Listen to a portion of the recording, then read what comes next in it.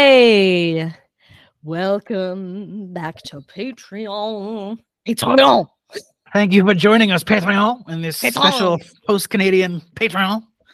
I'm still Canadian. Look, I got my beaver. You are. We love the French. We love the French Canadians. Love the French. Patrons, this is really important because if you don't know this, then it's like you don't know me and Luke at all.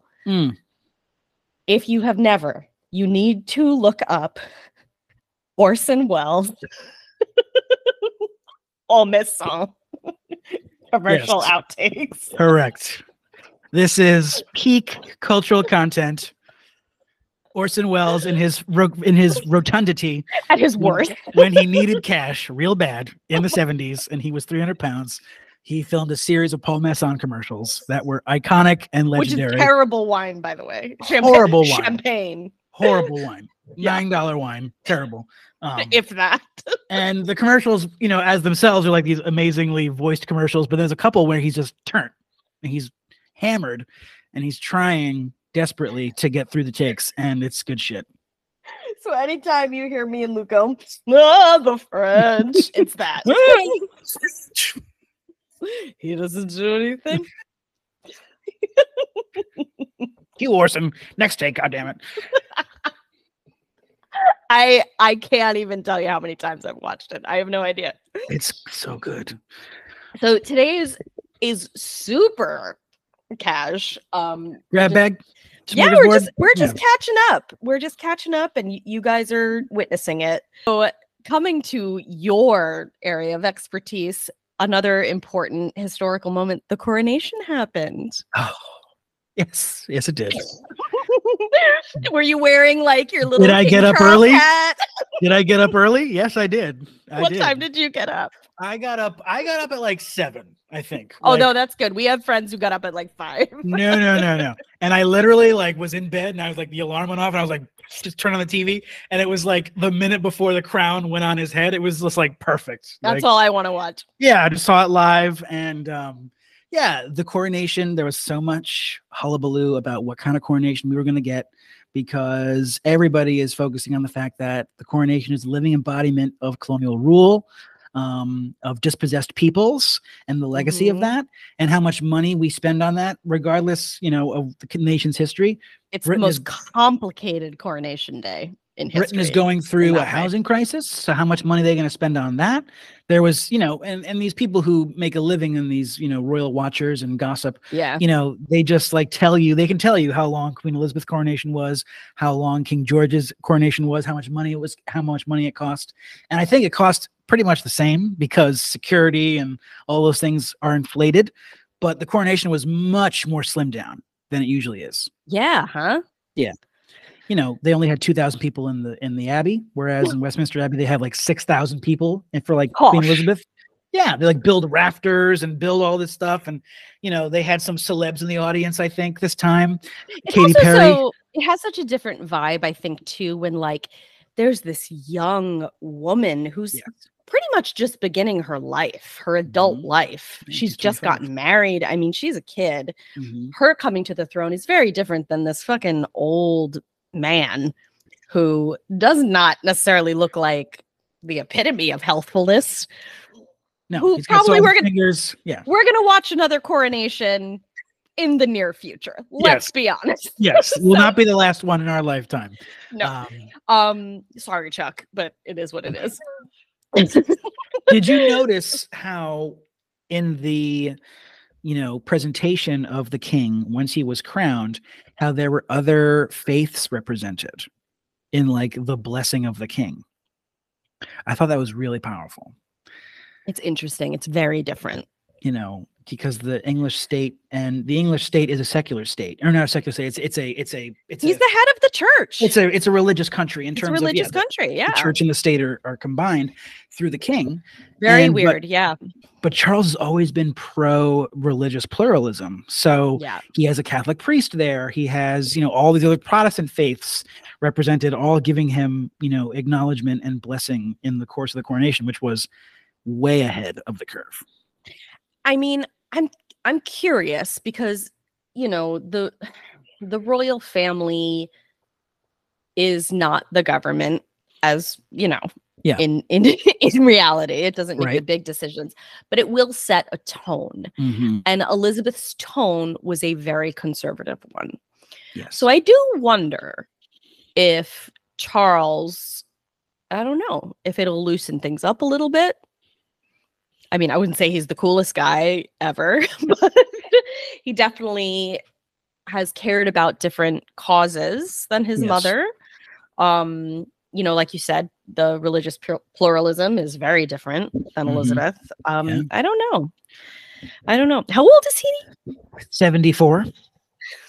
I think he sees himself on a charm offensive to try to preserve everybody who loved his mom, and also try to bring in as many people who don't see themselves reflected in that body politic, you know. And he's been doing that as Prince for a long time, very controversially, you know, cozying up to the softies, you know, all kinds of, you know, different stuff. He's uber rich. He has the most money. The thing, he's just he's not relatable at the end of the day, no matter what. And also, you know, he, in the mind of my mother and many other women of her age, they fucking hate his guts because of Diana. And they will never not hate his guts. And this is the last thing we'll talk about, because then we're going to need to go cry into our pillows. More recent day historical show we've been watching that has come to an end is Succession. Yeah.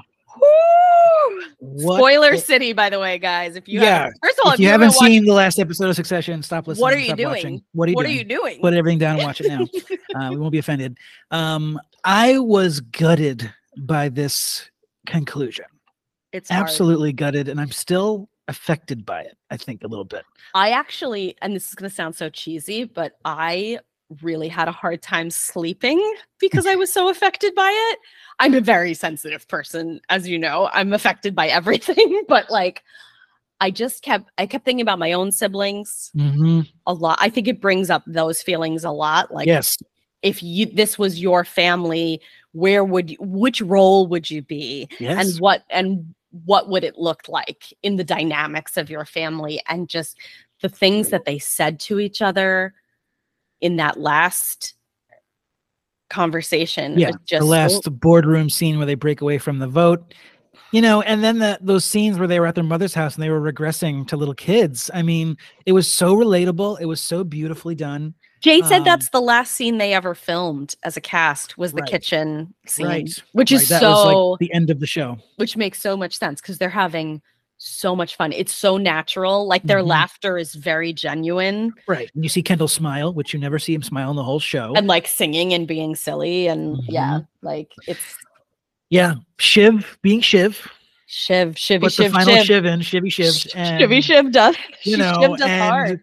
There's so many moments, you know, looking back now. And of course, the internet is hot with all this right now. I know. But there's so many moments where, you know, the sort of ending is foreshadowed, you know, where it's like in the second episode where Shiv and Roman discuss, you know, knocking Kendall's knees out.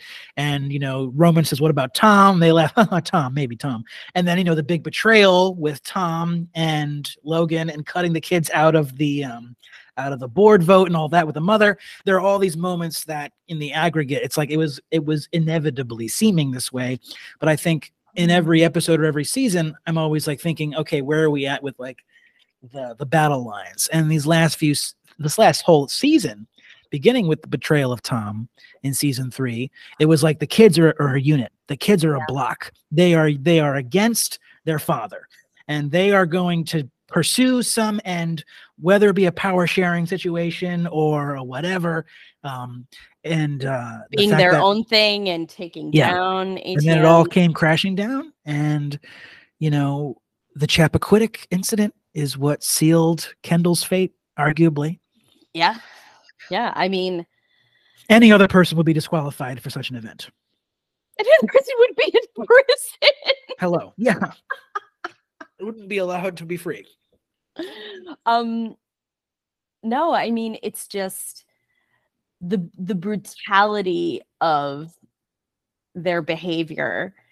You see that even though this man is gone, the permanent damage he has done to these three people is so horrible that they bring out the worst in each other, despite their inclinations to really love each other and want to support each other. They fucking can't, because at the end of the day, all they've been raised on is winning. Yes. And winning at all costs and being number one at all costs. So there can't be three number ones. No. And I mean, yeah, a lot of mistakes were made along the way. Kendall cutting Shiv out. That was number one. That was the dumbest smart thing. As soon as he did that several episodes ago, I was like, oh my God, she's going to kill him. Yeah. It's just the same story over and over again. Yeah. I did not ever predict that it would end the way that it did with Tom. No, it was a total blindside. Like, I wanted Shiv to win. That's who I wanted to win. I did until I didn't. Until like she became a bigger piece of shit. Yeah. Like, you know, and I definitely didn't want Madsen in charge of the company. He was terrifying. He's the cringiest motherfucker ever. This goes from worse to worse, with like sending the blood bricks to wanting to fuck Shiv to all that. Oh my God. When he tells Tom he wants to fuck his wife and he's like, that's so weird, is it? And the minute Tom had that response, I should have known that he was going to be like, of course I'm going to take this job. Right. Because he has been sucked into that fucking family, and he has no personality. He's not a person. He's no scruples. He'll be whatever you want him to be, as long as he can get the money and the prestige, and he will fucking turn himself inside out. I immediately had flashbacks to the horrible, like, where were they?